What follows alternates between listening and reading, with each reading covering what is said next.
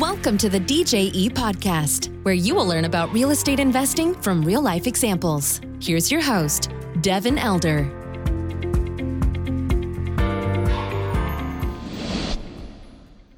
Hello and welcome to the show. Today we have our guest is Matt Picheny. He's a friend of mine and a repeat guest here on the DJE Podcast.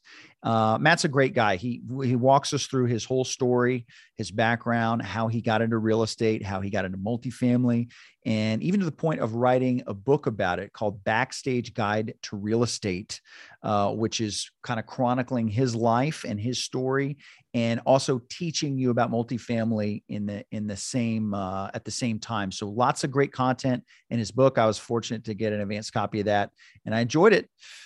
So we talk about that. We talk about the book and his story. I think there's going to be a lot of nuggets in there for you as a passive investor or an aspiring operator, or just somebody that likes to get into things on multifamily investing. We had a great conversation. Before we jump in, if you are not currently on the DJE investor list, seeing our upcoming projects, and you want to be, just go to the website, DJEtexas.com, also linked in the show notes here. And you can set up a call with our team. You can get access to look at future projects, all that fun stuff there. Secondly, if you are an aspiring operator and you want to go out and buy and run these deals like we do and like lots of other operators do, we created apartmenteducators.com for just that. And our students are closing big deals, hundreds of units of deals. We've got lots of success within the group there, and we all help each other out with each other's deals. And it's a great community to be a part of if you're looking to get on the operator side and go take one of these deals down, or a few of these deals down on your own or with your own team. Go to apartmenteducators.com to check that out. Okay, without further ado, let's jump in to the interview with my friend, Matt Picheny. Here we go. Matt, welcome. It's great to see you again. How are you? Great, Devin. It's great to be back on your show. Thanks. Yeah, a repeat guest here. And so appreciate you jumping back on. Since we spoke last, I want to catch up on all the business stuff, on the book, everything. Before we get into that, maybe just kind of let's walk it back for the audience, and let's hear a little bit about your story, and how you came to real estate. Like a lot of us kind of came to real estate in one form or another, specifically multifamily. What did that look like for you? Well, for me, it started way back in 2001. Excuse me. For me, it started way back in 2001. I had my own digital marketing firm, and we used to, do website development and things like that. But as you'll probably remember, back in 2001, the whole .com world was imploding, and so was my business. It was not doing well, and it was just so happened at that time when a lot of my clients. It just so happened that at that time when a lot of my clients were going out of business, my landlord came to me and said, "Hey, you got 90 days to get out of your apartment." Right. So I was, oh my gosh, what am I going to do? I was living in New York City. How am I going to find a place in New York with basically no job and a business that's failing? I ended up going in-house at one of my clients. Showtime, the cable channel, offered me a job in-house. So I went in there and I found a place to live, but instead of renting, I actually bought a place. I wanted to rent on the Upper West Side, but my sister was living way, way, way uptown in an area called Washington Heights. And she saw on a bulletin board a sign for an apartment for sale, a co-op. And I ended up buying a place.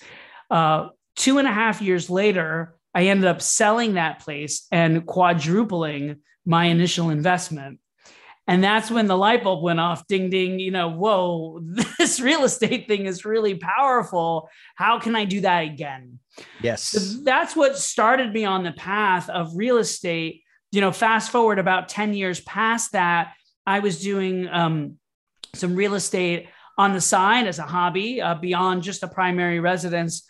But my wife I ended up moving a couple of times, getting married, having a kid. My wife got a really cool job opportunity in Miami. And when we moved down to Miami, that was a little over 6 years ago, that's when I transitioned from real estate as a hobby to real estate as something that I was going to do full time. And that's also when I made the transition from the more single family duplex world into the large multifamily. I love it. I had similar experience many, many years ago with a house where, it was my first rental house, and the amount of equity, I was like, how come nobody showed me how to do this? When I was in high school, it wasn't that hard. I just hadn't been exposed to it. And I had the same exact thought as you. Boy, this is like doing way better than whatever I'm doing at my job, working a lot. And how can I do more of these? How can I get a few more of these houses? And that was the gateway drug. I mean, it just, it works. And sometimes, you accidentally fall into it. So what was the catalyst for you getting, because that's a big jump to go from the single family stuff or, kind of accidental landlord or whatever the case is, to these larger multifamily projects I know you're involved in today.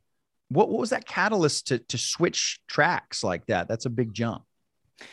That happened right after the move, and I decided that I wanted to do real estate full time. My initial plan was do fix and flips, and then either cherry pick some of those for buy and holds, depending on what the metrics look like, or purchase some buy and holds, which I did, like through a turnkey provider or through some other method. And it became evidently clear to me, once I dug into it a little bit more, that wasn't necessarily a plan that was very sustainable for me and the type of lifestyle that I wanted and my strategy, because, getting that 30-year fully amortizing mortgage is fantastic and makes the numbers look great on these deals. But once you get past those, you're limited to 10 of those. Once you get past those 10 conventional mortgages, you have to look at commercial financing. It didn't make as much sense to me. And also, I was doing properties outside of where I was living at the time. I had moved to Miami. I had lived in New York, thought that we would probably be back in the Northeast, which we ended up doing. I'm actually back in Brooklyn, New York now, but I was probably going to have to do this out of state anyhow. That was number one. Number two, for me, to find a deal is hard. Especially, when I was looking to flip properties. You've got all these great shows on HGTV and elsewhere, and everyone and their mother thinks they can flip properties. And so there's steep competition because everyone's getting involved. A lot of people are overpaying, and they were back then, and they still are for a lot of these properties, which makes it difficult. And I thought, gee, the amount of time that I need to actually find and acquire these deals and the velocity in which I would need to acquire them, I would need to do, one or two every month to sort of replace the income that I had been making previously in my regular W-2 job, where, look, if I do the multifamily thing, I didn't know this at the time. So, but ultimately, and I'll back up to that in a second, but ultimately, if I did the multifamily thing, if I stacked up a couple of these, one or two every year, after a couple of years, I have several, those deals last, 5 years long, where a flip lasts 3 to 6 months, maybe 9 months. Right. So it made a lot more sense from that perspective. So that was really why I transitioned. I had always wanted to go bigger and do larger scale things. I just had no capital. I had bought a townhouse in Brooklyn. I shouldn't say no capital, but a limited amount of capital. I bought a townhouse in Brooklyn. We 2-family. One of the units was rented. We lived in the other one. We were making our mortgage payments, and the rental was paying a vast majority of that mortgage payment. So I knew that if we ever moved out, which we did when we moved to Miami, that I would be cash flow positive. So I was looking in Brooklyn for another townhouse to buy. The problem is townhouses in Brooklyn are in the 7 figures. Right. So I would need a significant amount of capital on my own to take one of these down. So I was working my 9-to-5 W-2 job, socking up money, figuring, well, in 3, 4, 5 years, I'll have enough money to buy another one. When I was in Miami and doing real estate full time and deep diving, listening to podcasts, reading books, learning about it. And there was a lot less podcasts back then as there are now. Sure. There were none that I was aware of that were talking only about multifamily. But I did come across a guest on a podcast mention something about syndication. And I started to figure out who that guest was and started listening to their show. Once in a while, they would talk about syndication, where a lot of investors, I'm sure all your listeners know this, can pool their money and their resources together to get these larger properties. And I was like, oh, wait a minute, I can do that. That's interesting. Maybe going down that road would make more sense. And that's the path I ended up following.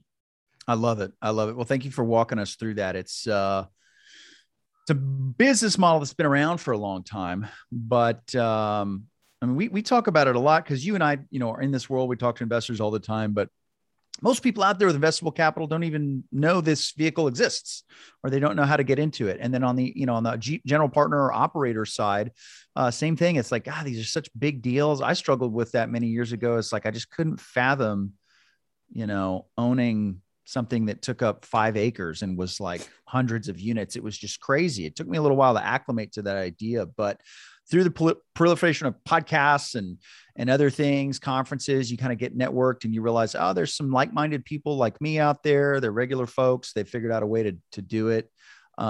It's exciting. I love seeing people make that transition and move over to the big side. Or what Robert Kiyosaki's board game is like the cash flow 101 or whatever it is kind of the houses and stuff. And then you kind of graduate to the 201 where it's this commercial property. So that's exciting.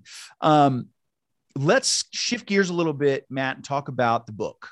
The genesis of that, the impetus behind it, what the writing process was like post-launch. I want to know all about it. I've never written or published a book. And I love what you've done with that. So walk us through that. How did that come together? Sure.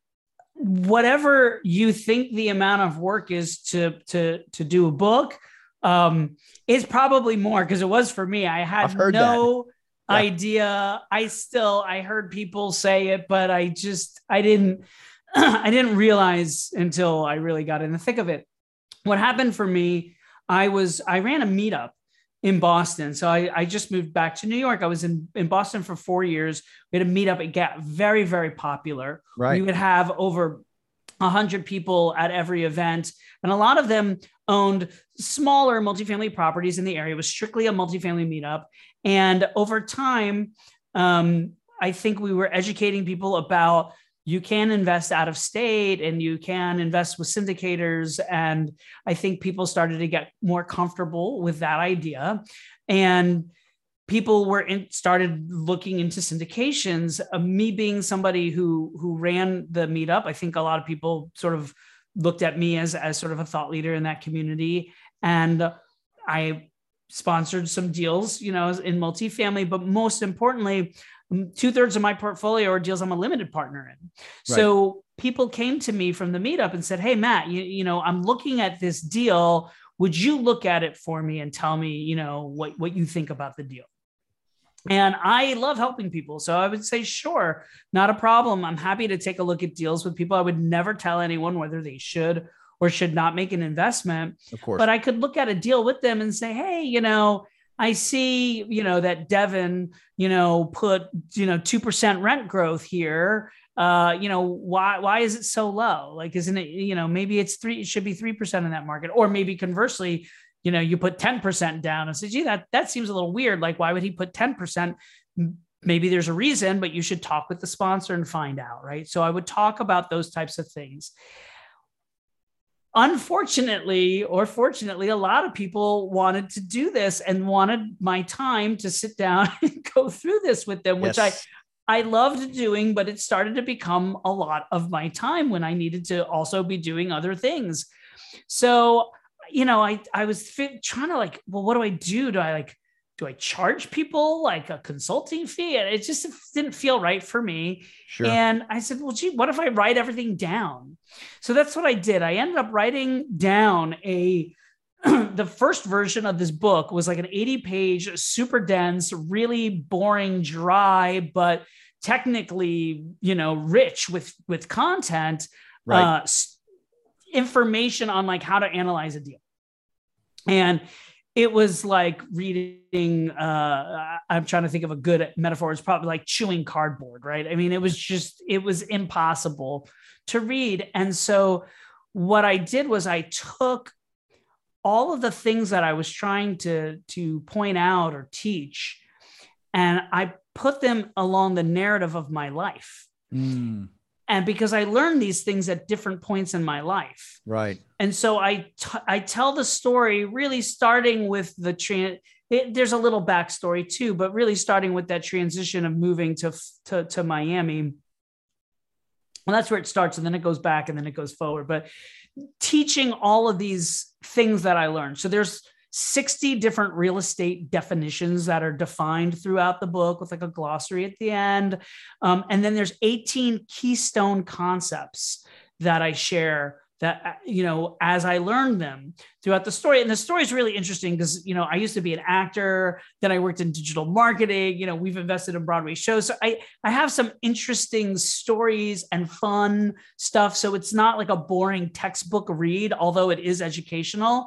So I'm hoping it's entertaining. It starts off super easy, very beginner stuff about like what is an asset and what is a liability. And by the end of the book, I'm doing air rights deals and 1031 exchanges. So it does get more advanced as you progress, just like I did in my career. Yeah, but you're framing that within the backdrop of the story of your life, which is really engaging to read it that way. And I think as humans, we're just wired for stories, right? I mean, yeah, there's all these numbers you need to learn, and you've got to learn some of the nomenclature of the business, and that's all true. But you're not just going to read a glossary 60 times and boom, got it. Right. So, but when you weave it in through the story of your life, it's much more compelling. I love it. I love the approach. Thanks. I love the approach that you took there. So how long was it from, kind of first getting this set of content down on paper to, hey, I've got a finished product here that you can buy on Amazon? The entire process was almost 2 years. Yep. But I think it could have been shorter. I'll walk you through some things. I did that first initial version of the book, the 80 pager, I think in March and April, 2 years ago. Very quickly, I dictated it while pacing around in my backyard. Right. And then it took several weeks to go through, and Siri didn't do the greatest job Sure. fixing all the words. Yep. But then I redid the whole thing, rewrote it. And I completed that around the end of last year. So the end of 2020 is when I completed that. And then all of 2021 was going through the editing process. I had a bunch of things happening in my life. My father got sick and ended up passing away during the summer. And then because we probably would have launched right around then, maybe. And then we moved to New York in late August, and my kids starting school. And so I wanted to make sure that the launch, that I could give it the attention it needed. And then we got into the holiday season. So it's in pre-order now. It's doing really well, which I'm super excited about. The official launch date is February 9th. So what I would say to your readers, if they're interested in the book, get it before February 9th, because it's at a steep discount right now on Amazon. So, but if you look from starting March 2 years ago to February 9th release, that's the whole thing. But it should have probably taken about six to 7 months to go through the editing process and the book cover and the publishing and the layout. That was the hardest thing. I'm very particular. This is a habit. I think it's a good habit, but a habit that I picked up working in digital marketing for so many years. I had a creative director when I worked at Showtime. She would draw up the design. We would do websites, right? She would draw up the design. She could look, I don't know how she did it. She could look at the computer screen and she would know if something is off by 1 pixel. Wow. She just had that attention to detail. And I picked up that from her. I can't do it as well as she did, but I'm very, very into the visuals. So when I got back the book, there's a lot of things in the book, like visual. There's photos, but each one of these keystone concepts is like a ticket. So I wanted to have some of these visual elements. So we had to like decide on the visual elements, and then I wanted them placed I wanted them spaced evenly in the like a bunch of just like OCD kind of stuff. Sure. I'm really happy with the way the book looks, though. It looks really great, super professional, but that maybe made it take more time than maybe most people. Yeah. Well, I think it's very important though, because it's very authentically you, which is very important. Yeah. And it's a topic that, that's out there in a variety of formats, text, audio, video, whatever the case is. And a lot of the concepts are kind of the same, but to be able to put it in an engaging way that's very authentically you, I think that was 100% the right move. And I think the results of the book bear that out. So I love it.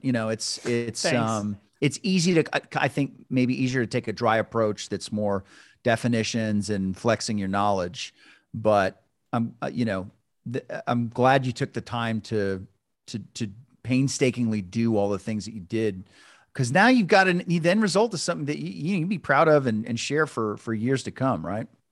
Well, yes, Devin. And the other thing, which is the byproduct of this, which was not something that I expected at all, I got really clear on like who I am and what my goals are and what my values are. Like I knew those things, but I think going back through the story of my life and really figuring out, like, I never realized what the whole impetus. So I try to approach everything with a win-win approach and try to make things better for the residents as well as the investors. I'm not running a charity here, but I think that you can do well by doing good. I think you can be an ethical business person. And I know you feel that way too. Absolutely. But for me, it really came from the Broadway musical Rent. So the bad guy in Rent is this evil landlord. And when I had that 90 days to get out of my apartment and find a place to live and started contemplating just like ownership of land and property and what does that mean, I thought, like, does the landlord have to be a bad guy? Like, why can't a landlord be a good guy? And that's what I try to do with my business is, we're really trying to change the thought behind property ownership and make property ownership a positive for communities.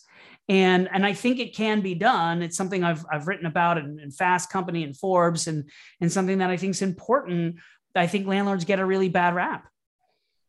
100% they do. And it takes money to do these things, right? If we're going to renovate and make it ultimately, my goal and your goal as owners is to make this a very attractive place to live. It's a free market. People can live wherever they want. And so you got to kind of entice people in by making it nice.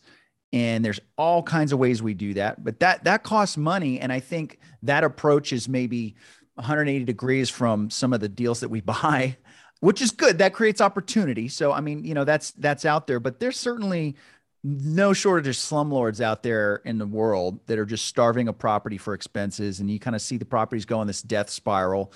Not that every owner is a slumlord, but, it takes a vision and some capital to do it, but it absolutely can be done the right way. And to your point, when you do it the right way, everybody wins. Owners win, investors win, community wins, whole nine yards.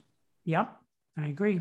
So that's exciting stuff. I want to touch on something, Matt, because you've lived in New York, you've lived in Boston, Miami. I don't know as much about Miami, but I'm going to venture to guess based on what I've seen, New York and Boston, not places you're just going to go buy a multifamily garden style Class B 80s deal and have it make money. So you've done a lot of investing in other markets where you don't live. How has that gone for you? Are there certain skills or tips you've picked up on over the years doing that maybe you could share with somebody that might be in a similar situation or contemplating that? Well, 2/3 of my portfolio, as I mentioned earlier, are deals that I'm a passive investor in. Sure. That is a great way for me to be able to diversify my real estate holdings into different markets if, and this is the big if, I can find a sponsor in that market that what's the cliche that I know, like, and trust, right? There it is. Someone that I've gotten to know and that I trust them. Like, if I wanted to buy something in San Antonio, I'm talking with you, Devin. I mean, I know you do a bunch of stuff there. I know you, I like you. You got a great track record, right? You're not just some guy who's just flying by the seat of his pants. And I would talk with you about that. So I think, and I have different people in different markets that I would go to. It takes a while to meet those people, to vet those people, make sure that they know what they're doing and know how to run a deal. It's one thing to underwrite a deal. It's another one to actually operate the property. 100%. And these are all things, actually, by the way, that I talk about in the book. The back section of the book is really for passive investors. The back portion of the book, it's called the Backstage Toolbox. It has questions that you can ask, because I look at deals from three ways. I look at the sponsor, I look at the market, and I look at the deal itself. So it has questions you can ask and things to look for. And then it gets into some nitty gritty metric stuff for the nerds like myself out there. And so that, I had no choice when I started. I lived in New York City. The first investment property that I bought was in Connecticut. It was a 2-hour drive, because trying to find an investment beyond a primary residence situation in New York City is a massive challenge. Sure. So I was forced to go out of state on my first true investment property. And from there, it was just always out of state. Same thing in Miami. The prices are crazy in Miami as well. So Miami, Boston, New York, all of those prices are just not really positioned for an investor who is looking to grow their wealth and have cash flowing property. Those markets tend to be more for if someone maybe wants to preserve their wealth. I think Boston is an amazing wealth preservation real estate market. It's incredible. More than New York. And Miami, I think, tends to be very speculative. All of them are, though, to a certain extent speculative, because most of these places, if you're going to buy something, you're going to be lucky if you're cash flowing. Right. And then if you have an event like COVID or any unforeseen turn in the market, and maybe you have to lower your rents or do some concessions, you may have to take money out of your pocket every month to make that debt service payment for a year or 2 or 5, right? I mean, it could, who knows? And so from that perspective, they just make me nervous to invest in them. But if you can find the right deal in them, they're great markets. Sure. Yeah. Obviously lots of people agree and live there. So clearly, there's some attractive components there. But, I like what you said about finding and building the team and the relationships. That takes time, but multifamily, unlike the kind of single family route that a lot of us are familiar with, is a team sport. It's a cliche, but there's such big deals. There's kind of a spot for everybody on the bus on these multifamily deals. When you're buying a $20 million building, a lot of times it's not just one guy or gal out there doing it. It takes a small team to run these things. And so you can participate in that in various ways, and you can be diversified geographically, diversified with different sponsors. And the model is kind of the same, whether you're doing it in San Antonio or Dallas or Atlanta or whatever the case is. The space we play in and a lot of stuff that I know you play in it's like 1980s kind of 100+ unit stuff. It's fairly straightforward, but it's that meaty part of the bell curve too, on where most of the population is, wanting housing product, and there's a shortage of it. So once you learn the model and learn the concepts in your book, you can kind of apply that nationally. And the game is not a whole lot different in these different areas. So what would you say, Matt, to that? You mentioned passive investors earlier. We talked about how, most of the people in America with investable capital are not even aware that these vehicles exist. What do you say to that person who's maybe exploring the idea of investing passively, but hasn't done it yet? Sorry, Devin, I didn't quite get the whole question because it cut out. If you, can you hear me? Yeah, I can. So what would you say to that person that's exploring a passive investment, but hasn't done it yet? And they're trying to kind of wrap their head around that. What do you say to that person? I think it's important to get some knowledge, whether it's a podcast like this one or a book, to get some knowledge, vet that sponsor, vet the market and the deal. I think you got to take the plunge at some point. At some point, you're going to have to just go for it. And I remember my first time I invested passively in a deal, and it was a $50,000 check.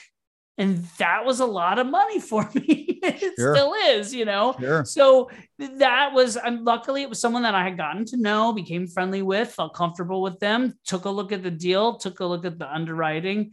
Guess what? The deal didn't go very well. First one out. I didn't lose money. There's a whole chapter in the book about it because I learned so much from it. It was a great learning experience. We ended up making a little bit of money, so that was good. But I thought we were going to lose it all. But it was a ride, but it was worth it was a good experience. These people were very, very new, which is why I think it makes sense to go with someone, at least on your first deal, as a passive investor, someone a little more experienced. I'm all for giving the new guy a shot 100%. I used to be a new guy. You used to be, everyone starts somewhere, but maybe on the first one, go with someone with a little bit of a track record, I think is a good way to start. But you have to go for it. The one thing I'll say, I've heard this said before by many other people, and I would say the same thing. They say, if you ask real estate investors what they would have done differently, they all say, I would have invested more and I would have invested earlier. Sure.